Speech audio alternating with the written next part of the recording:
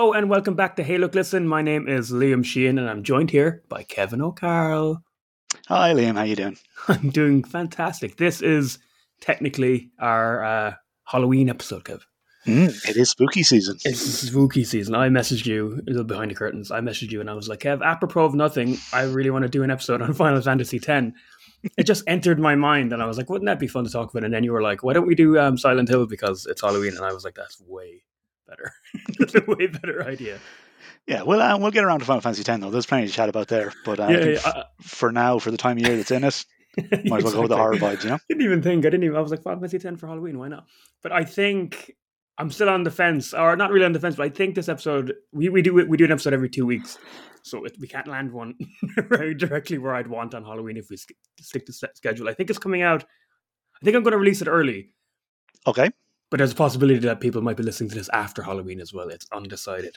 Because super secret behind the scenes of Hey Look Listen, someone is returning for an episode spectacular. One Jonathan Morrisley has an episode. He has a topic he just couldn't not record himself talk about. And I'm going to release that episode as well. But I think, do you know what happened? I'll reveal, I think it will be before Halloween. Because if I release it on, which is tomorrow, for when we're recording now, we'll actually release an episode of Silent Hill on a day where there's a big Silent Hill announcement happening, Kev.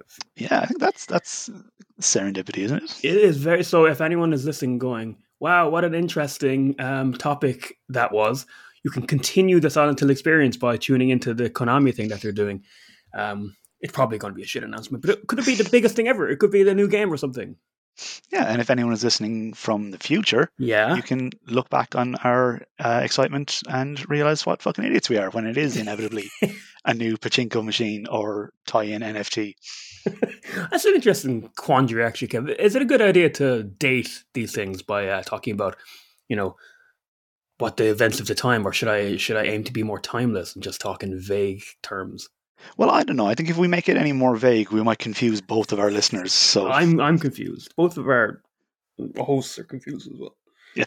Before we get on to the spook, are you playing anything at the moment? Or are you playing Spook? What's happening? Well, I played a little bit of Spook in preparation for this conversation. I watched some YouTube videos in preparation. Yeah, it's pretty much the same thing, isn't it? You don't really. No one needs to play video games anymore. So I played 2 Silent Hill games, both of which I'm sure we'll get to over the course of the conversation. Unreal. But there's one sort of ever-present game in my life for the last couple of years that I found myself playing an absolute ton of in the last couple of weeks, and that is Slay the Spire, the roguelike deck-building game. And I don't know what it is about that game. It has its hooks in my brain. I can't help it. Anytime I think I should play it, I'll end up playing it for hours. I have it on my phone, I have it on Steam, I have it on the PlayStation, I've put hundreds of It's just, I don't know, it's like it's specifically designed to waste my fucking time in the best way possible. I love it. It's a nice time sink. Absolutely, yeah. I'm convinced I'll find a way in to get it covered on this in a full episode in some way, but that's probably down the line. I've probably played a fraction of what you've played of it, but I have played it and I think it's really good. And actually, I'll communicate to my own brother through podcasts right now. I know my brother would love this game if he ever played it. I don't know if I've ever recommended it to him before. Yeah, from what you've told me about your brother and how he's into XCOM and stuff like that, tactics side of things, I can see that working here. It's a cracking little game. It's well worth a look. I did a full replay of God of War. 2018. And I hadn't played it since it came out in 2018, and I wanted to do it before the new one comes out, obviously. Mm-hmm. And it holds up. I thought it was even better than the first time. Fantastic. It's a bloody masterpiece, isn't it? Like, it really is. It's just so good. Because I'm a big baby, if a game's coming out that I really like, and it's near Christmas, within like a month of it, I wait. So I will be avoiding. I won't be playing God of War 2 until Christmas, Kev. I'll be over a month of, or God of War Ragnarok, I should say. It'll be over a month of me avoiding spoilers online because I really don't want to get spoiled, but I also really want to open it in Christmas Day. It's such a foolish thing, but it's actually something I always do for myself. If it's a big deal to me, I don't know, just play it. I love playing it over Christmas, you know? Yeah, no, I can understand that for sure. And hopefully you'll be able to remain unspoiled for the couple of months. I'm not confident, but that would be nice. But I'm just not confident. I Yeah, think it's going to be too much of a big deal, you know. especially because I'm probably going to text you spoilers on launch day. Thanks. But yeah, let's get on to the main event, Kev. The Spook franchise, arguably the most famous spooky franchise of all time. Arguably, Yeah. I'm not going to argue. But before we dive in, how about this? Silent Hill is a horror anthology media franchise centered on a series of survival horror video games created by Keiichiro Toyama, developed and published by Konami. The first 4 video games in the series were developed by an internal group called Team Silent, developmental staff within Konami. The later 6 games were developed by other, mostly Western developers.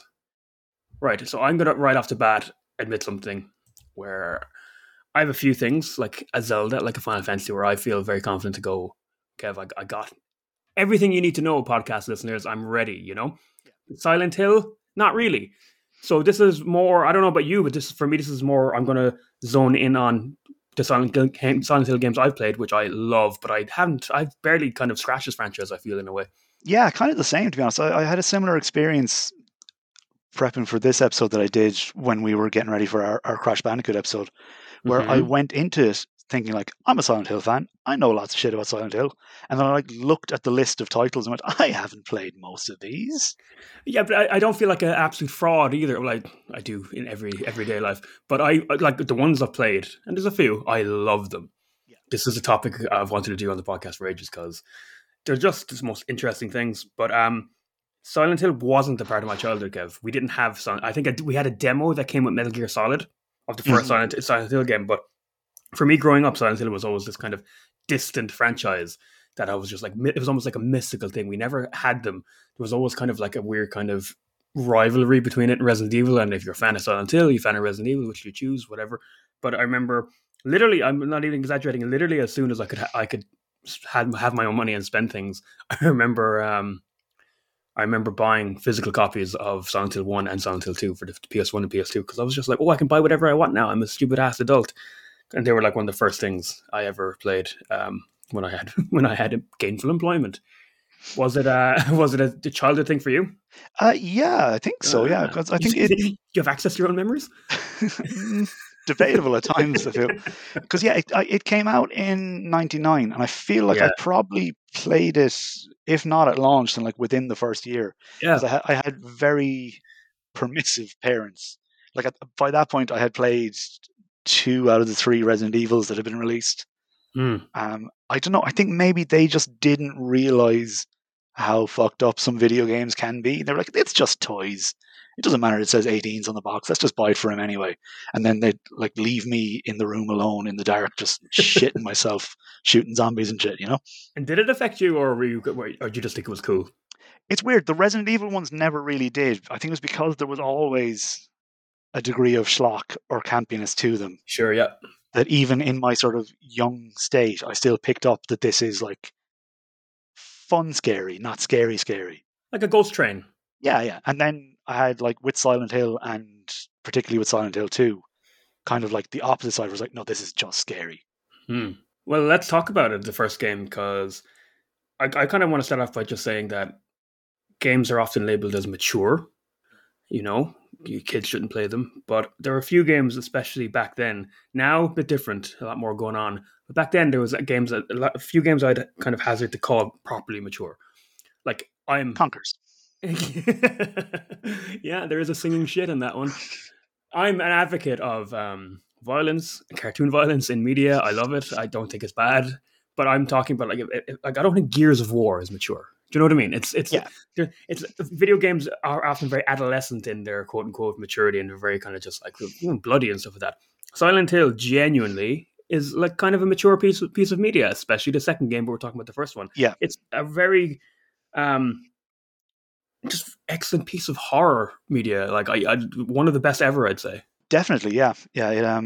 It draws from a lot of different influences and kind of melds them together in a way that was very, very effective, particularly at the time. I suppose it came out, like I said, in '99, so it was around the time of the third Resi game. and it was doing a similar sort of survival horror type thing. But unlike the Resi games, which had the sort of the pre-rendered backgrounds, this one went for sort of 3D rendering in real time, which obviously, given the limitations of the hardware at the time on the PS1, meant that they had to find some workarounds to make this work in an effective way. And what they settled on is, I think, one of the game's biggest strengths, which is just the fog, the weather effects. Just absolutely quintessential example of making your limitations work for you. Absolutely, yeah. So the entire town is shrouded in this thick fog that sort of obscures and limits your vision at all times. And it serves two real functions. It helps to create like an oppressive and claustrophobic atmosphere, but it also hides the technical limitations of the PS1. Because the game probably had a tiny draw distance. They could only render a couple of feet either direction around the character. But by couching it in this fog and making it like part of the atmosphere of the game, it doubles down on the whole thing. It makes it feel much tenser and creepier.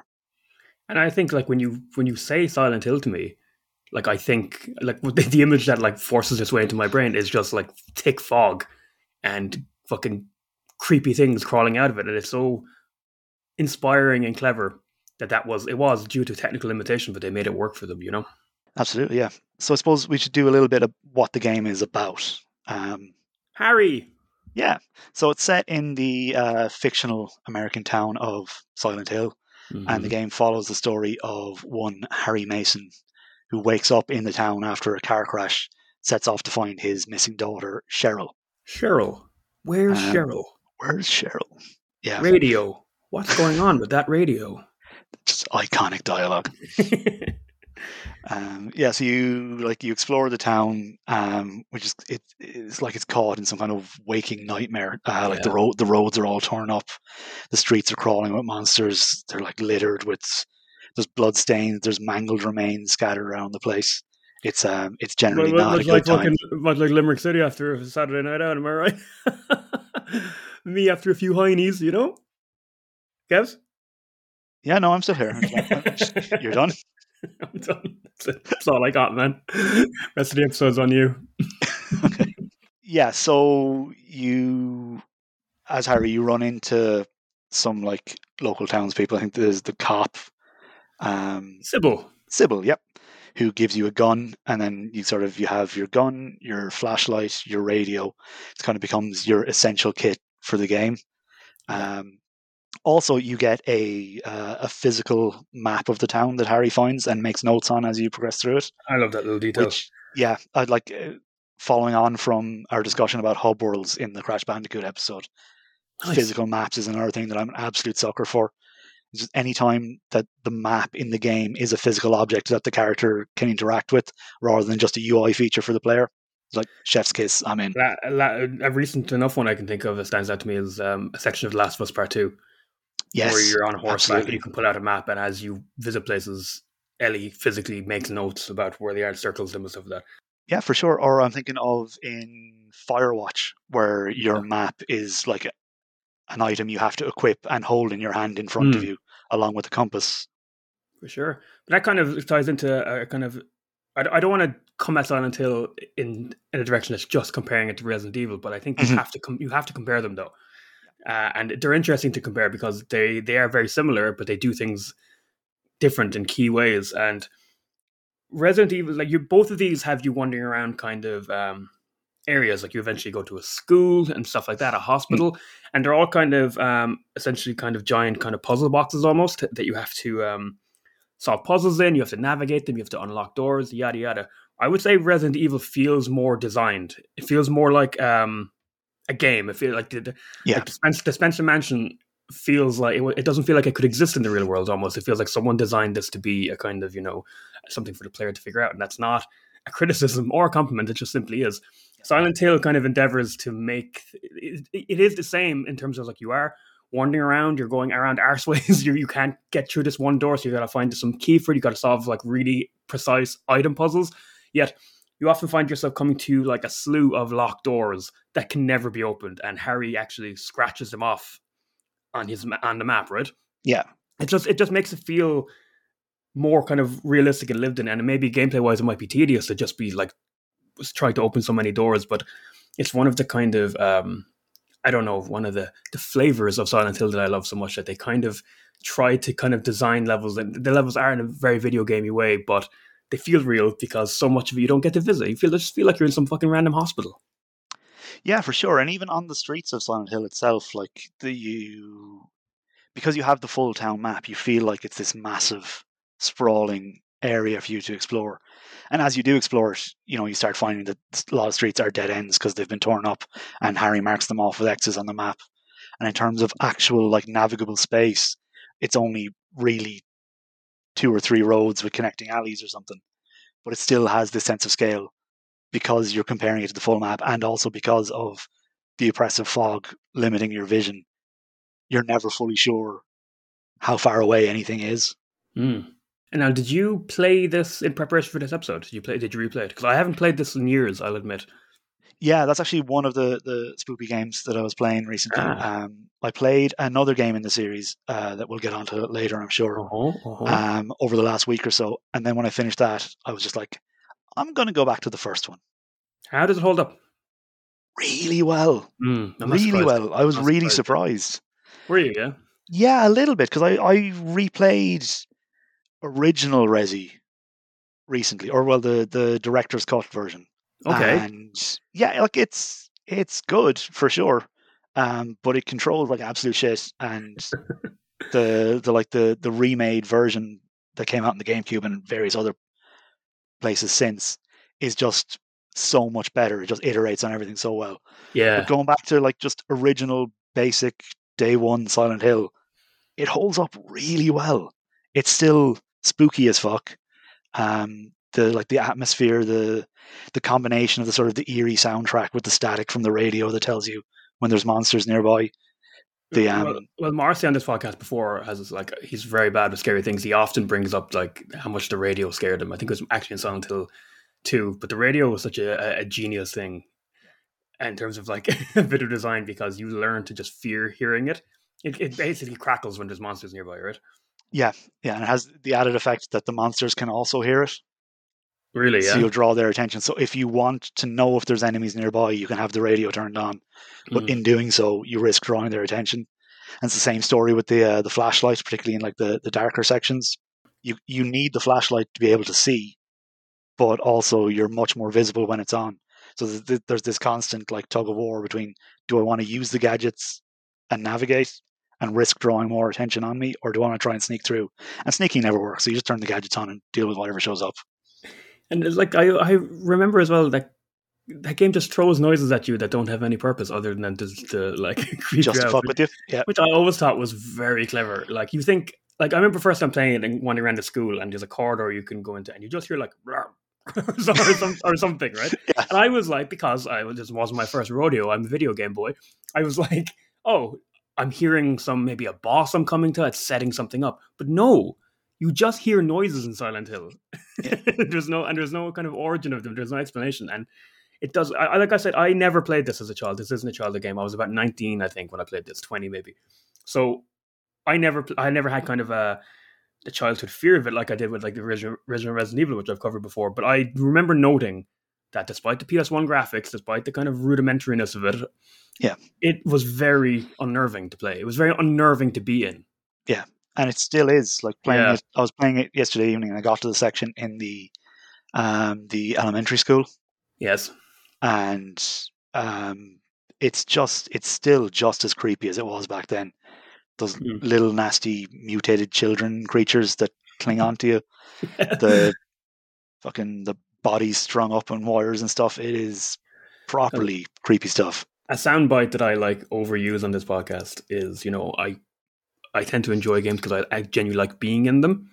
And one of the biggest compliments I'll give Silent Hill, like I'm singling out the first one here even, because it's notable that it's old 32-bit graphics, is that I really don't like being in it. I mean, I love it. I love playing it. But when I turn it on, it's almost like tiring when I'm playing it, It's like actually kind of a little bit kind of like, oh God, you want it because it's the most compelling thing ever. You want to keep going, but also wouldn't it be nice to turn off the PlayStation? Yeah, it does. It takes it out of you. I completely agree with that, but the biggest compliment that I can give it at the moment is that I started playing it as sort of research for this chat, and Yeah. I am going to keep playing, and I'm going to finish it out this week. Yeah. And I'm probably going to see if I can find a way to play 2 as well, because I haven't played that in years either. I have a copy of 2 on PlayStation 2, but other than that, I think the only way to play it is like a shitty remake that was released that was like almost universally hated. Yeah, I mean, that remake I haven't played, but I believe the biggest sort of cardinal sin was that they thought it would be a great opportunity to like upgrade the visuals and increase the draw distance, so they took the fog out. I know, and they re-recorded the voice acting as well, which yikes! Well, that kind of ties into something because Silent Hill 1 has really funny voice acting. Let's be honest, it's kind of like the first Resident Evil. It was just kind of a feature of the times, you know. Some games just had bad voiceovers, but like a few things that I want to get to, it actually kind of adds to it. You wouldn't change it. It adds because Silent Hill doesn't feel like it feels like you're in a nightmare, for lack of a better word. Everything feels just a little bit off in the game. Yeah. You know, it doesn't feel like, it feels like heightened reality, and the fact that everyone talks weird actually just like it adds to that. It's a bit of spice on top of that. Absolutely, yeah. It's got this almost fucking like David Lynch vibe. Oh yeah, it's this sort of, it's this town with like unusual characters, and it's these weird sort of Americana sort of vibes mixed with like the occult and the otherworldly in a way that really reminds me of Lynch. Like I wouldn't be surprised to run into an NPC holding a log, you know. and it's kind of a part of it, like kind of improving that. Kind of wouldn't improve it essentially, but there's a few things I kind of learned, like kind of, you know, learning about game design as you get older and kind of noticing things. What do you think of the notion of some aspects of games, either purposefully or accidentally, it doesn't matter, being bad can actually be better for the overall experience? Because I think Silent Hill kind of controls like ass. The combat is kind of ass. I think the camera works against you. I think you have to fight the camera as much as you have to fight like the ghoulies. Yeah. But I think all that works, and I think the fact that the combat is bad, the fact that you kind of walk kind of, so the controls are kind of wonky, adds to the fact that you're not Chris Redfield from Stars in this one. You're a regular ass guy. Yeah. It kind of adds to the fact that you're a very vulnerable man who doesn't know where he is and he's lost, and it's a struggle. Yeah, I think Team Silent have sort of said, particularly with the first one, that it was a very deliberate choice to make the gunplay in particular feel awkward, because Harry isn't trained with firearms. He's just doing his best. Yeah. So it makes sense that he wouldn't be able to, you know, automatically snap, lock on aim, and jump between targets and stuff, you know? And when the camera kind of like works against you and it's like it wheels around and it's like you walk into a room and it's absolutely not pointed where you'd like it to be pointed and you can hear some enemy come at you, that feels like direction. That feels like horror direction to me. That feels like kind of working the game to be, maybe it might make you feel unwieldy and you might get frustrated by it, but maybe in the heat of the moment, you being kind of addled, you'd be confused as what they were going for, you know? Absolutely, yeah. No, there's a lot of intentionality to the design, I think, in trying to evoke a sense of, if not terror, at least tension at all times. And now Silent Hill eventually goes in a direction where it's a cult, isn't it?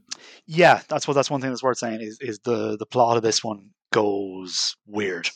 It's a cult who's kidnapped your daughter because she's needed to resurrect their god. Yeah, I haven't finished the replay now, so I'm working from memory here. But is it not that Harry's daughter is adopted and was originally born in a ritual by the cult, and that they have cast some spell to draw her back? I'm no joke, right? I was actually just scanning a Wikipedia page to see if I could help you out. Okay. And I had a few tabs open, and I was fucking looking at the movie. I haven't seen that. Have you? Yeah. We don't need to. It's often touted as like, see, video game movies can be good. Okay. In actual fact, it's not very good. But they got the vibe. The Silent Hill energy is there, but I think it's kind of a hokey movie. Sean Bean's in it, right? Okay. And I'm not even exaggerating. He spends the whole movie wandering around confused. He's trying to find his wife and daughter, and he just spends the whole movie wandering around. It's almost like they just like filmed him in the studio lot. That's my main memory of it, and fucking Pyramid Head, isn't that?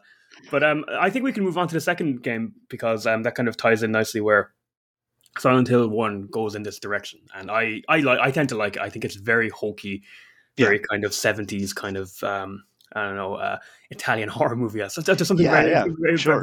about the cult and all that, but that's in direct it's the direct opposite of what the second game is. So they're almost kind of comparable in ways that, like, very key ways that they're so different, in that, like, Silent Hill 1 is a very explainable plot. What's going on? Why is this town so evil? Cult. Yeah. They got your daughter, Harry.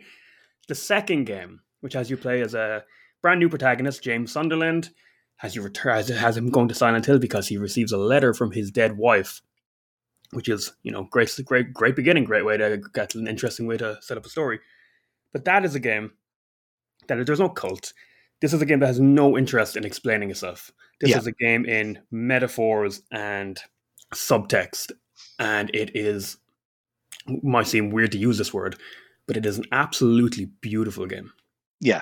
Horrifying and horrible, but beautiful. Like, it's just, as a piece of fucking design, Kev, I adore Silent Hill 2. Yeah, I'd say if the first one is like a David Lynch story, then the second one is like David Cronenberg's take on Crime and Punishment. It is. Did you have that written down? That was very good. I'll never tell. That was very good, because you're a very clever chap, aren't you? Yeah, I get that a lot. But it is. It's a game that seems to be very preoccupied with the idea of guilt. 100%. And sort of almost like physical manifestations of guilt, and realizing that sort of internal horror externally. And it's an absolute masterpiece. I think a lot of people adore it, quite rightly. I think a lot of people, it's the game that gets brought up a lot from the franchise if people are talking sort of best game of all time type conversations. Yeah. I might personally prefer the first one. Sure. But I'm not going to deny the second one is an absolute masterpiece.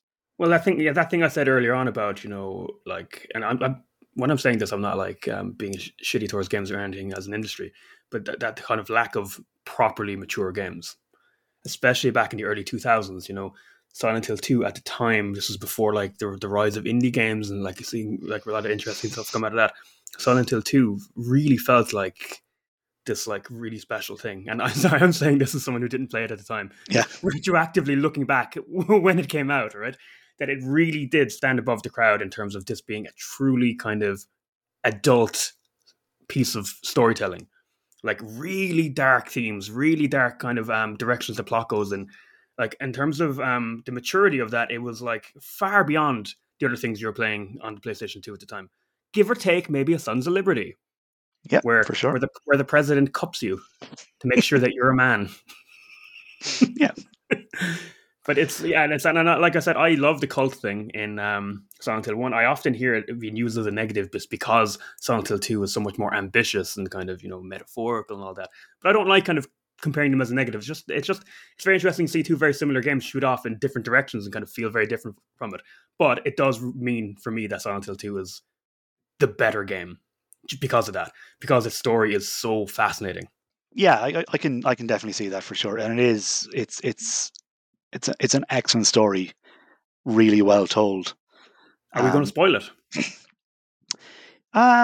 Yes. Yeah, fuck it. It's 20 years old. James Sunderland is horny and monsters are fighting him. That's the spoiler. Yep. So the icon. One interesting thing about it, Kev, is the iconic nurses in Silent Hill. They're one of the most iconic enemies in the series. Yeah. They didn't get sexy until the second one. In the first game, they're just like zombo nurses coming at you. Mm-hmm. But then suddenly the iconic, sexy, evil zombie nurses of Silent Hill 2 enter the scene. And why are they designed all sexy? Is because James Sunderland has a lot of repressed sexual issues. Yeah. He's horny, and he's guilty about he's horny because of his dead wife. Spoilers, James Sunderland essentially kind of maybe mercy killed his wife. Not really. He was just... He was tired of taking care of her. Yeah, he did love her. It's just that she was so ill that his life had become revolved around taking care of her, and he had like repressed sexual issues because of that. He was very horny when his wife couldn't satisfy him because she was fucking dying. And yeah, Silent Hill, that thing you said earlier on about it making the internal external, that's really what it is. And all the kind of enemies in the game are kind of metaphors of what's going on inside James. So that's why the nurses get sexy. That's why the enemies, like in a very abstract ways, kind of look like bondage almost. They kind of look the main kind of ghouly enemy that you're fighting in the streets of Silent Hill looks like kind of someone kind of roped up and kind of, with their limbs kind of kind of pulled into their chest and stuff like that. And obviously you have the now iconic Pyramid Head. Yes. As the main sort of physical manifestation of his guilt, and that big old knife the Pyramid Head drags along behind him being sort of a direct sort of visual cue to the sort of the pain that James feels over his guilt, Because James wants to be punished.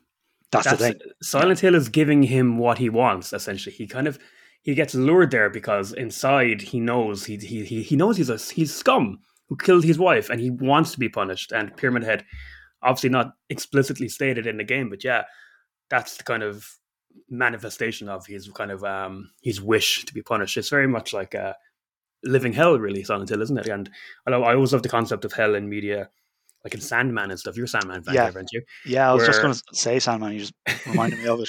It's where the idea that the people in hell can leave if they want, but the truly scary thing about it is they're only in hell because they believe they deserve to be in hell, and that's kind of Silent Hill 2's whole fucking vibe. Actually, I watched clips of Silent Hill 2 in preparation for this, Kev, and do you remember the scene that introduces the now iconic Pyramid Head? It's like really unpleasant. It's really, you're hiding in a closet, and he's like, the graphics are so kind of, it's almost, I don't know if it's the rudimentary 2D or PS2 3D graphics, or it's like they designed it this way on purpose, but he's doing something that just, it's not really anything, but it's sexual and violent to another enemy. Yeah. And it's so funny. It's so funny. No, it's not funny, but I watching that clip. It's so quick. And that got bored into my memory when I first played it, and I thought it was this much longer, much more explicit thing. That might be like the key to the horror of Silent Hill 2. That's not that explicit or long, but it is. It stays with you. Because James meets other characters in, like, you meet other characters in Silent Hill 1 as well, like Sybil, the cop, and they're helping you out, or maybe not. But when James meets people in Silent Hill 2, it's all very abstract, and you get the feeling that they're not seeing the same things he is. Mm-hmm. Like, they know that heightened reality thing I was talking about is like dialed up in Silent Hill 2, where like nothing feels right. Why aren't these people like talking about like the monsters and the evil that's around? What are they seeing? And I guess the kind of reading of it is they're in their own personal hells that Silent Hill is showing them.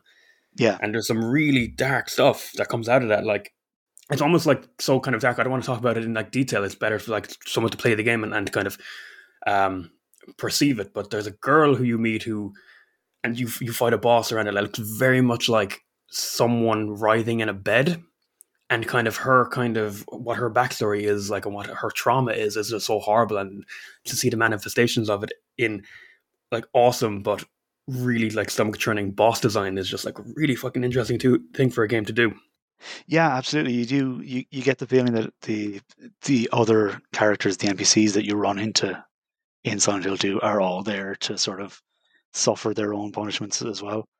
That they probably all have their own Pyramid Head equivalents or some unspeakable horror that they see too, that we don't get to see because we just see James's path through it. Like, one of the reasons why I think it's one of my favorite games of all time, and especially when I was younger, I just like absolutely fell in love with this game, is to use these elements like enemies, like we said, like in the places you visit and bosses, to kind of tell this very small internal story, but telling it with the tools of video games. This is one of the first times I went, that's something you can do as a game designer. Yeah, and then as it turns out, it was all a dog. Well, yes, there's just different endings actually in all the Silent Hill games, and there's always a piss take one where it's like a dog who's controlling the whole thing with switches, which I love. Actually, I wonder what ending you're going to get in Silent Hill 1 actually. Yeah, I'm curious. Because it's all very subtle, not clear decisions you make through the game that kind of determine what ending you get. I always remember in Silent Hill 2, there's no real happy ending to Silent Hill 2, but first time I played it, James just drove into a river and killed himself at the end of it. I was like, cool, that will stay with me. That's some trauma I'm going to carry for a while now. But it wasn't like I'm being facetious, but it was actually kind of just like, wow, I was really affected by it. I was like, wow, that game was absolutely haunting and really sad. And games that try to be haunting and really sad don't often get there. Yeah, and that's why I think the best thing about Silent Hill 2 is that like it aims for these deeply disturbing, mature themes and absolutely earns them. Yeah, it definitely sticks to landing all right. And that's kind of actually the last mainline Silent Hill game I've played, Kev. Yeah, likewise. I have a list. It's not a physical list. I should make it. I should make it a physical list, maybe, but of games that I want to get to. That's the exciting thing about being a fan of things, Kev. Is there's always things you haven't played or watched or read, and always for years and years, the top of this list has been Silent Hill 3 and Silent Hill 4: The Room. Mm-hmm. I just haven't got around to them. Yeah, they both sound really interesting to me. I don't know how I kind of missed them and continued missing them for about 2 decades. I don't want to talk about them too much because like I'd just be talking about what I know and I haven't played them. But I believe 3 goes back to the culty stuff of 1 and 4 is the kind of more metaphorical one. So it's kind of like cult, metaphor. That's the kind of structure of those first 4 Silent Hill games. Yeah, and then after the first 4, I suppose we move from Team Silent out to the different Western dev teams. Yeah, it's like Origins, Downpour. I could look this up and make better content, but what's the other one? Downpour is the most recent one. I think it's Origins and Shattered Memories were both made by Climax and were written and designed by Sam Barlow. And Homecoming and Downpour were both made by a team called Double Helix. Okay. And I think they were released like every second one, Origins, then Homecoming, then Shattered Memories, then Downpour. And the main thing I know of just being a person who uses the internet and goes to places where people are talking about video games over the years is that people always lamented these games. People always wanted like the original Japanese devs and Team Silent to make these games. People don't really like these Western ones, but Kev, I love Shattered Memories and I don't care who knows it, loud and proud. I think it is a fascinating game and it's severely underrated. Yeah, to be honest, that is the other game today that I have played, and it's the one that I played like last week for the first time. And oh, buddy, I fucking loved it. Little hidden gem, isn't it? It's so good. I think the problem with this, and this is, I don't know, maybe I don't know where I'm going with this. I think it suffered from being Silent Hill, essentially. Because it's not Silent Hill. It's a remake of 1, okay? It's a retelling of 1 in a way. It's a same premise. It's James, or no, it's not. It's the other lad. It's Harry Mason. Yeah, he crashes and he's searching for his daughter in Silent Hill. But that's like literally the only difference. It goes off in completely different direction from there. There's no cult or any of that. It plays completely differently. And I don't know how this would work. I'm sure people would go, they copied the premise of Silent Hill 1. But I almost wish it wasn't a Silent Hill game. I almost wish maybe it was just a game called Shattered Memories. That it could just be its own thing. Because people at the time were like crying out for a new Silent Hill game. They still are. So it was harder to kind of lure people in with such a radical change because it doesn't feel like Silent Hill. It doesn't like look like Silent Hill. And if it was just its own thing, maybe it came lumbered with that like initial hate. But I think it's been discovered, and I think it does have like, you know, there are dozens of us. I think it has this little following, and I'm really glad that you liked it because I look back at the Wii, and the Wii is Mario Galaxy. The Wii is like Twilight Princess. The Wii is Zack and Wiki, The Curse of Barbossa's Treasure. And for me, the Wii is Silent Hill Shattered Memories. It's one of, for me, the iconic games of that and one of the most underrated. Yeah, I finished playing it and I just, first thing I was just in awe of the absolute stones on the guys who made this team. The direction they went?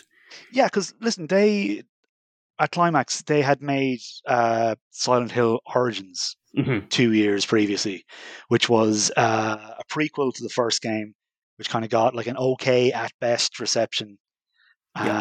Then the year after Origins, Double Helix put out Silent Hill Homecoming, which again got a kind of lukewarm reception. And at that point, like Silent Hill fans were firmly on the Western Studios can't make Silent Hill games train. Yeah.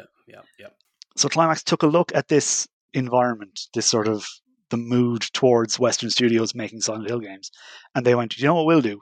We'll remake the first one and completely change everything.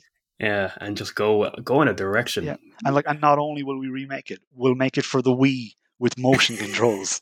And you hold up the little Wiimote to your ear and get phone calls on it, like a little Fisher-Price toy. And it's supposed to be this really like mature horror game, but it works. But I suppose, what did you play it on when you played it recently? Yeah, that's what I was going to say. I actually played the PSP version of it, but I played it on my PS Vita. Yeah. Because despite the fact that I think it's quintessentially a Wii game, it was multi-console. It wasn't just on the Wii. Yeah, so I missed out on the phone answering gimmick with the Wiimote, which I gotta say, I'm normally not a fan of Nintendo's gimmicky motion control shtick. Yeah, but that one actually sounds really fun. I remember forcing you to play WarioWare Smooth Moves, which is the Wii Wario game. Yep. Which is just, you don't have to, but the game would like if you did the funny kind of like poses with the Wii remote, like, oh, put it on your nose like an elephant and then do this minigame, and you were just not having it. No, it's because I can't experience joy. Suck the energy right out of it. I was like, oh, cool, my friend Kev's coming over, and he was, I'm not engaging with this. I'm sorry, I just have a mental block with the WarioWare games, and my partner Sarah loves them. I got her one. Yeah, for the new Switch one. Yeah, I think it's still in the shrink wrap downstairs. Oh no, because she doesn't want to play it alone, and I won't play it with her. God's sake! I fucking was over visiting you a couple months ago. We should keep busting it out. Yeah, next time you're over. Believe this? I can believe this. Okay, but let's talk about Shattered Memories. To talk about this game in any interesting way, we have to spoil it.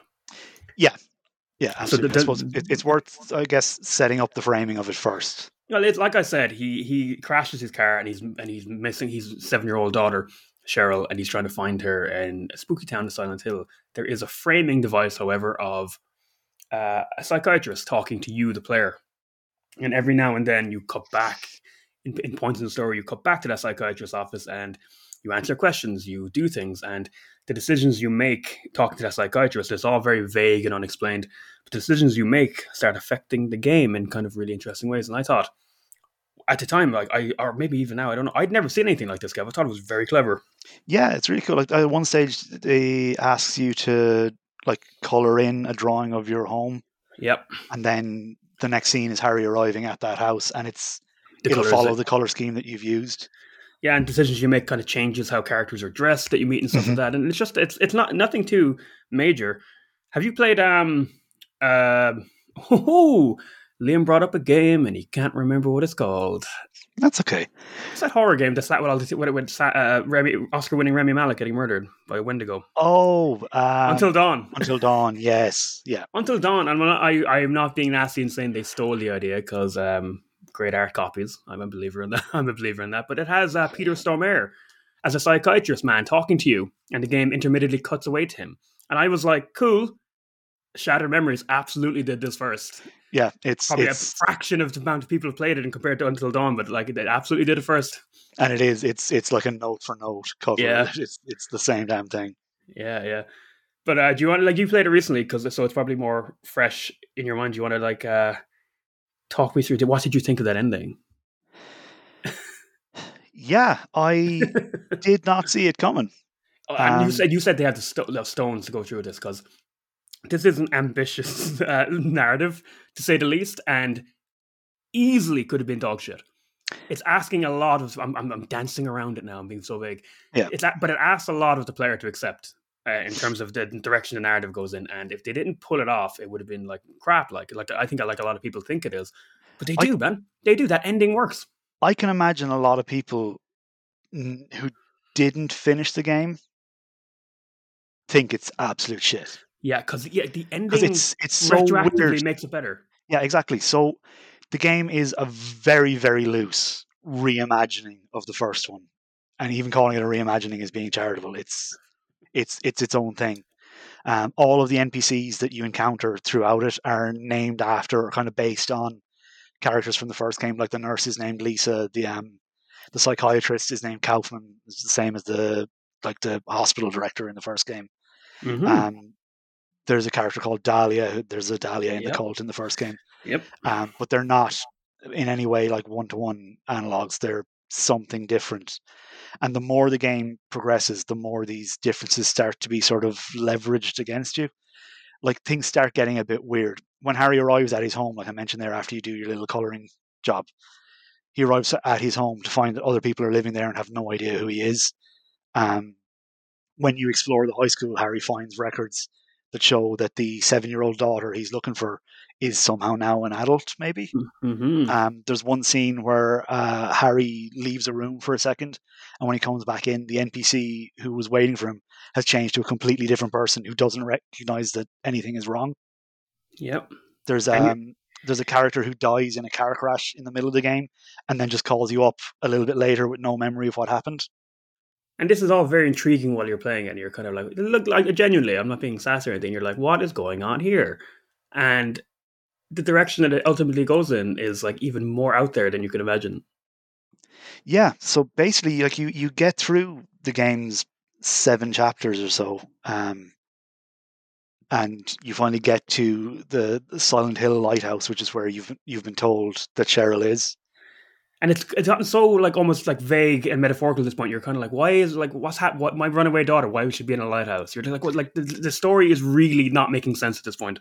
Yeah, and the way you get there is you steal a boat, which then like snap freezes in the middle of the lake, and you run across the ice, and then you get killed by monsters, and then you come back, and then you finally wash up at the foot of the lighthouse where the cop character shows up. And she tells you that Harry Mason has been dead for 15 years, but that she believes you're Harry Mason. Yeah. And then you go into the lighthouse. And what I think, what is one of the best video game endings of all time happens, where you cut back to the POV of you talking to the psychiatrist, and he's basically telling you, you got to move on with your life. You got to get over your dad. He's dead. Harry Mason walks through the door. The character you've been playing as the whole time walks through the door. You, as a POV, look at him, and it cuts, and you're playing the whole time as an adult. No, you're not playing, but the person at that psychiatrist's office is an adult Cheryl, who is not over the death of her dad. And Kev, how ambitious to make an entire game essentially a visual metaphor? Yeah, absolutely. It's I was you're essentially playing of this imagined version of this woman's dad who passed when she was young, a man who she doesn't truly know because she was just a child, but she has this idealized version of him, and this idea that he'd crawl from the wreckage of the car and come find her and come save her. And the whole game is actually, like I said, a visual metaphor for this woman getting over the death of her father and moving on or not, depending on choices you make. Yeah. Brilliant, I think. Phenomenal, yes. It's so good. I can maybe see... Actually, no, I can't. I was going to say that I can maybe see people being unhappy with that ending, but... I like I said, I think Silent Hill Shattered Memories has a lot of things going for it. I mean, you can hold the Wii remote up to your face and answer phone calls. Brilliant. I do think it absolutely elevates the entire thing. Like retroactively makes the game better, and completely unforgettable in my opinion. Like I look back at the Wii, and Shattered Memories is right up there as one of the things I remember playing the most. One thing I loved about it was that the game fucking knows it as well. It knows how good its ending is, because as the credits roll, you see the psychiatrist's report, a preliminary report on Cheryl, where he kind of, based on choices you've made throughout the game and stuff, he gives a little write-up about what sort of person he thinks Cheryl, and by proxy you, are. And then the last paragraph is sort of, we'll have to start again in the next session. I think with the information we have now, we might see things in a different light, where the game is basically telling you, we know how good this ending is. Play it again and you'll experience the game in a whole new way. And I have played it exactly 2 times. I did do it. I don't even remember that, Kev, but I must have read that and went, yeah, I will so. Almost angrily. Fine, developer, I'll play it again. But I mean, the plotting and the sort of the twist aside, it's mechanically a really solid little horror game as well. Do you know what's really funny? That we went through Silent Hill 1 and Silent Hill 2, and I don't know, all the things we covered, we failed to mention that sometimes Silent Hill shifts into a hellish version of itself. Yeah. Sirens play, and like it's one of the most iconic things about the game. I was just thinking of it there. Obviously, it's one of the big deals of Silent Hill 1 and 2 is that there's like, Silent Hill is scary enough, but sometimes it shifts into an evil version of itself. And what's very great about that, I'm circling back, I don't care. What's really great about that is like, when it happens, you feel it. You're like so kind of terrified. It's like it feels like so kind of like choking. You're like, no, I don't want to be in the evil Silent Hill right now, you know. So that is always depicted as looking very kind of rusty, right, and bloody, and so Silent Hill Shattered Memories mixes that up. It's all ice based, right? It's Silent Hill freezes essentially, which is kind of one of the things like I remember people really hating at the time. Actually, Kev, the look of Silent Hill, that they'd got rid of that kind of, you know, I don't know what sort of blood/rust aesthetic. Rust aesthetic, and it is kind of, I think, maybe a slight criticism of Shattered Memories is that there's no monsters around until Silent Hill shifts into its frozen form. Yeah. So the game actually kind of signifies when you should be scared and when you're threatened, which kind of makes it not a scary game in my opinion. Yeah, because I don't think it's trying to be in the same way as the other games. Because I suppose it's worth mentioning as well that there's no combat in this game. You don't have weapons. You don't have any recourse or way to fight back against the monsters. All you can do is run. And there's only one type of enemy. Only one type of enemy, exactly, yeah. And it's all these sort of, they're basically, rather than combat sections, they're more scripted chase set pieces. And they work. Where you just need to run through an area. Sometimes you need to like backtrack to solve a puzzle or something, but in general, you're just legging it. Yeah, and they're little gremlins. And since we've already talked about the ending, they're supposed to be childlike. They're, essentially supposed to be evil gremlin children. But yeah, you have to run away from them while kind of navigating the areas. And I think they're properly tense. Like I said, I don't think it's a scary game. You don't feel like unnerved and kind of like stuck in the game like you do in a good old classic Silent Hill. But those bits are properly tense. Go back and watch a classic episode like of almost 10 years ago of Game Grumps, and two lads are playing it, and they are screaming playing that because it's genuinely like the most tense thing, because the level design is purposefully labyrinthine and kind of you're supposed to get confused, and kind of when you do get confused and you're literally, you have to think on your feet like, where am I going? And there's these things screeching at you and jumping on your back. It works. The whole thing comes together. It's great. Absolutely, yeah. One thing I didn't notice until after I had finished it and sort of had to think back, but like there's no there isn't one of those sections for like the last third of the game. Yeah. I think these guys, and I'm just saying this as a neutral statement, I think they were more interested in making their story, this interactive story they came up with, than a horror game. I think that's fair. I think if that is the stated objective of it, they've absolutely nailed it. But as a survival horror game, it just isn't. It isn't, exactly. It's not what it is. And slapping the name Silent Hill on that is just too sacrilegious for some people to get over. And I kind of get it. I'm actually kind of convincing myself while talking on this. But that's why I said it would be so nice to be separated from that franchise and just be its own thing, because it is just its own thing. It's so unique. Yeah, I wonder if that is actually the case, because I know Konami were taking a lot of pitches at the time for just random unrelated games to slap IP on. Maybe. One example being a game that I played for the first time today just to check it out is the Silent Hill Book of Memories. I only remember... what is that, actually? You have to tell me. I remember that happening, and I remember people hating it. Yeah, I can completely see why people hated it, but I got to be honest with you. I kind of like it. Oh, so yeah. Go on. Okay, Silent Hill Book of Memories is basically the least Silent Hill game imaginable. It is like an isometric RPG dungeon crawler. Really? It is. I'll tell you what it is exactly. It is a janky clone of Diablo, where you've replaced the swords and sorcery with like crowbars and guns. Yeah, okay. And like the orcs and goblins are now sexy nurses. Okay. I'm not against it. But this was a time when this would have been a time when Silent Hill was kind of disappearing and people weren't liking the games that were being made, so it must have like really stuck in their craw at the time to get this wholeheartedly un-Silent Hill thing. I can only imagine. But like divorced from that expectation, it's actually like it's a pretty solid like looter RPG. Yeah. It's sort of, the premise is that you have your player created character, which is sacrilege for a Silent Hill game that's not a named protagonist with their own trauma. But your character gets a delivery of a book. The delivery is sent to you from the town of Silent Hill. The return address is just Silent Hill. Very good. and the book is a record of your entire life up to that moment. Ooh. And your protagonist is kind of like, well, what if I was to go back in and change something? It's like, I got passed over for a promotion there recently. What if I go back and change that? And they do, and they get sucked into this nightmare world where you have to complete a couple of like pretty straightforward dungeon crawly bits. There's maybe a little like puzzle to solve at the end. Puzzle normally being like, go find 3 keys to open this door. Then you fight a boss. Then the character wakes up and finds that the change that they've implemented in the book has come true in real life.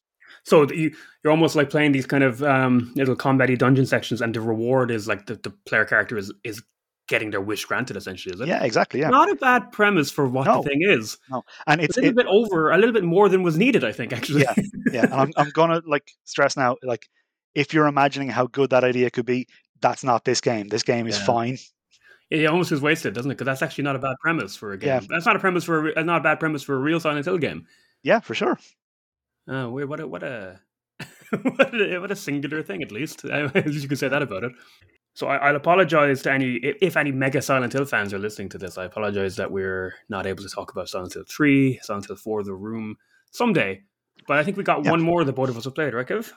Yeah, I believe we played it together. Was that your first? Yeah, we did. Yeah. Can I say something like really hyperbolic? Go for it. Yeah.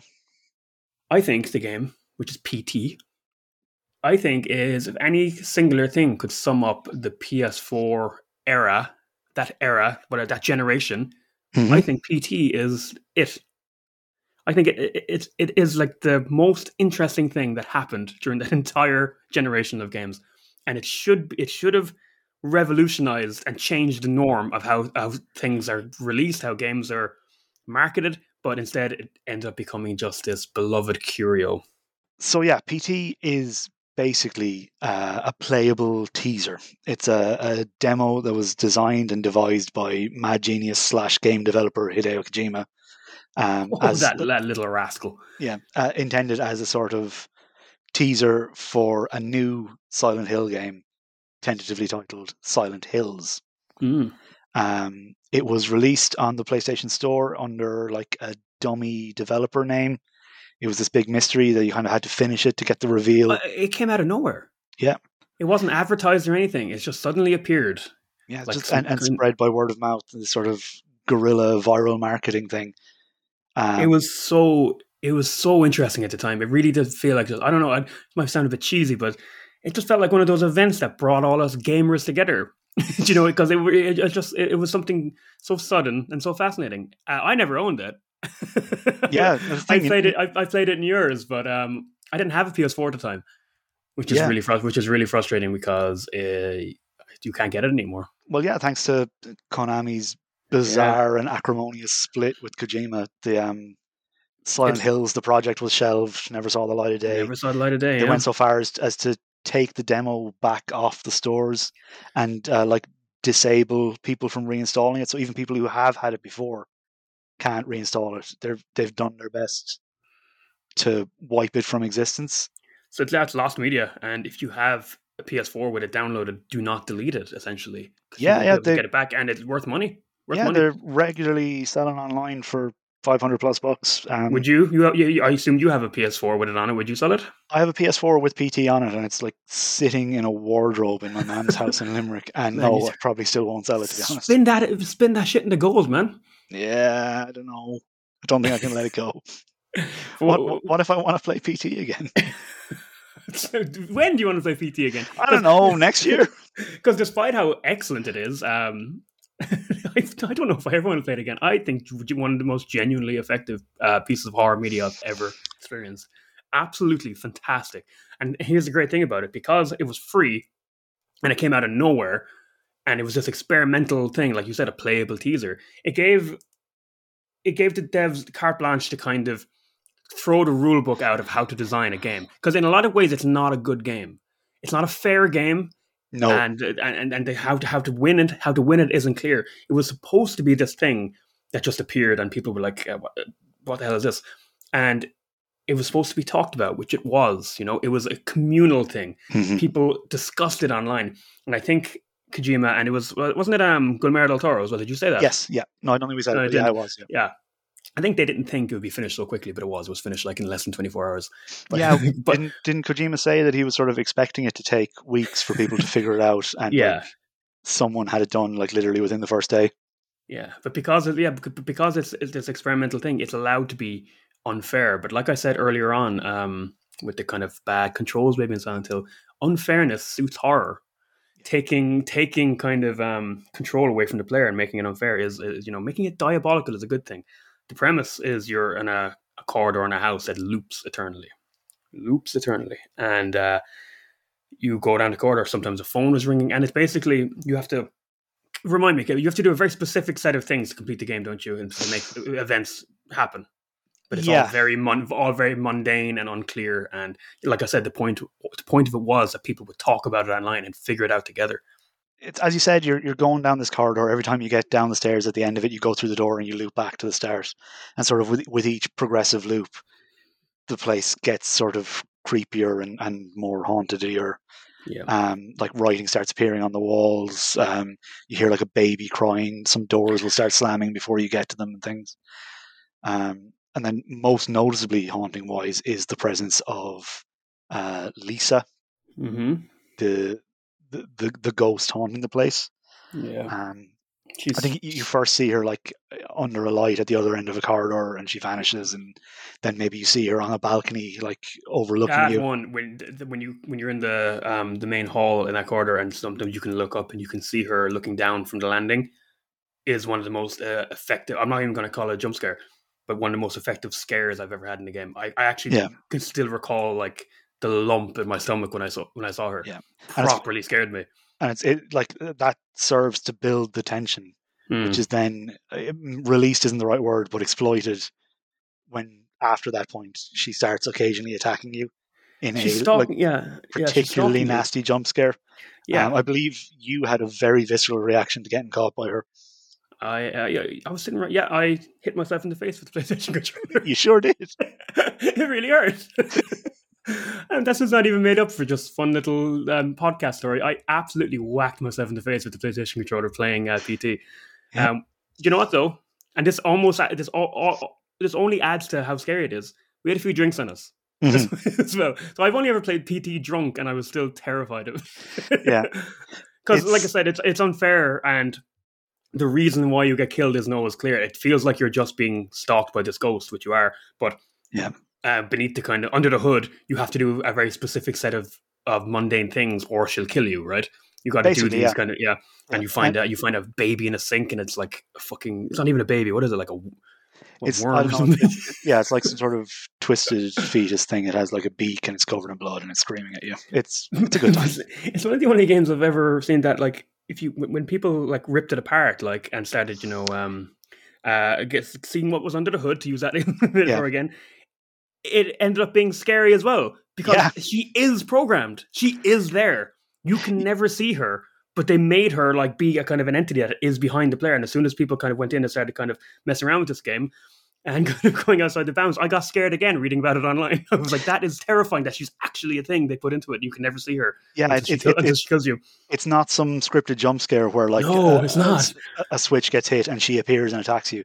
She is always there, right behind you. I'm in a dark room at the moment. I'm actually getting a bit unnerved. They absolutely did not need to render her in for that, but they chose to anyway, just to add that feeling of eyes in the back of your head, because she's literally right there as you play.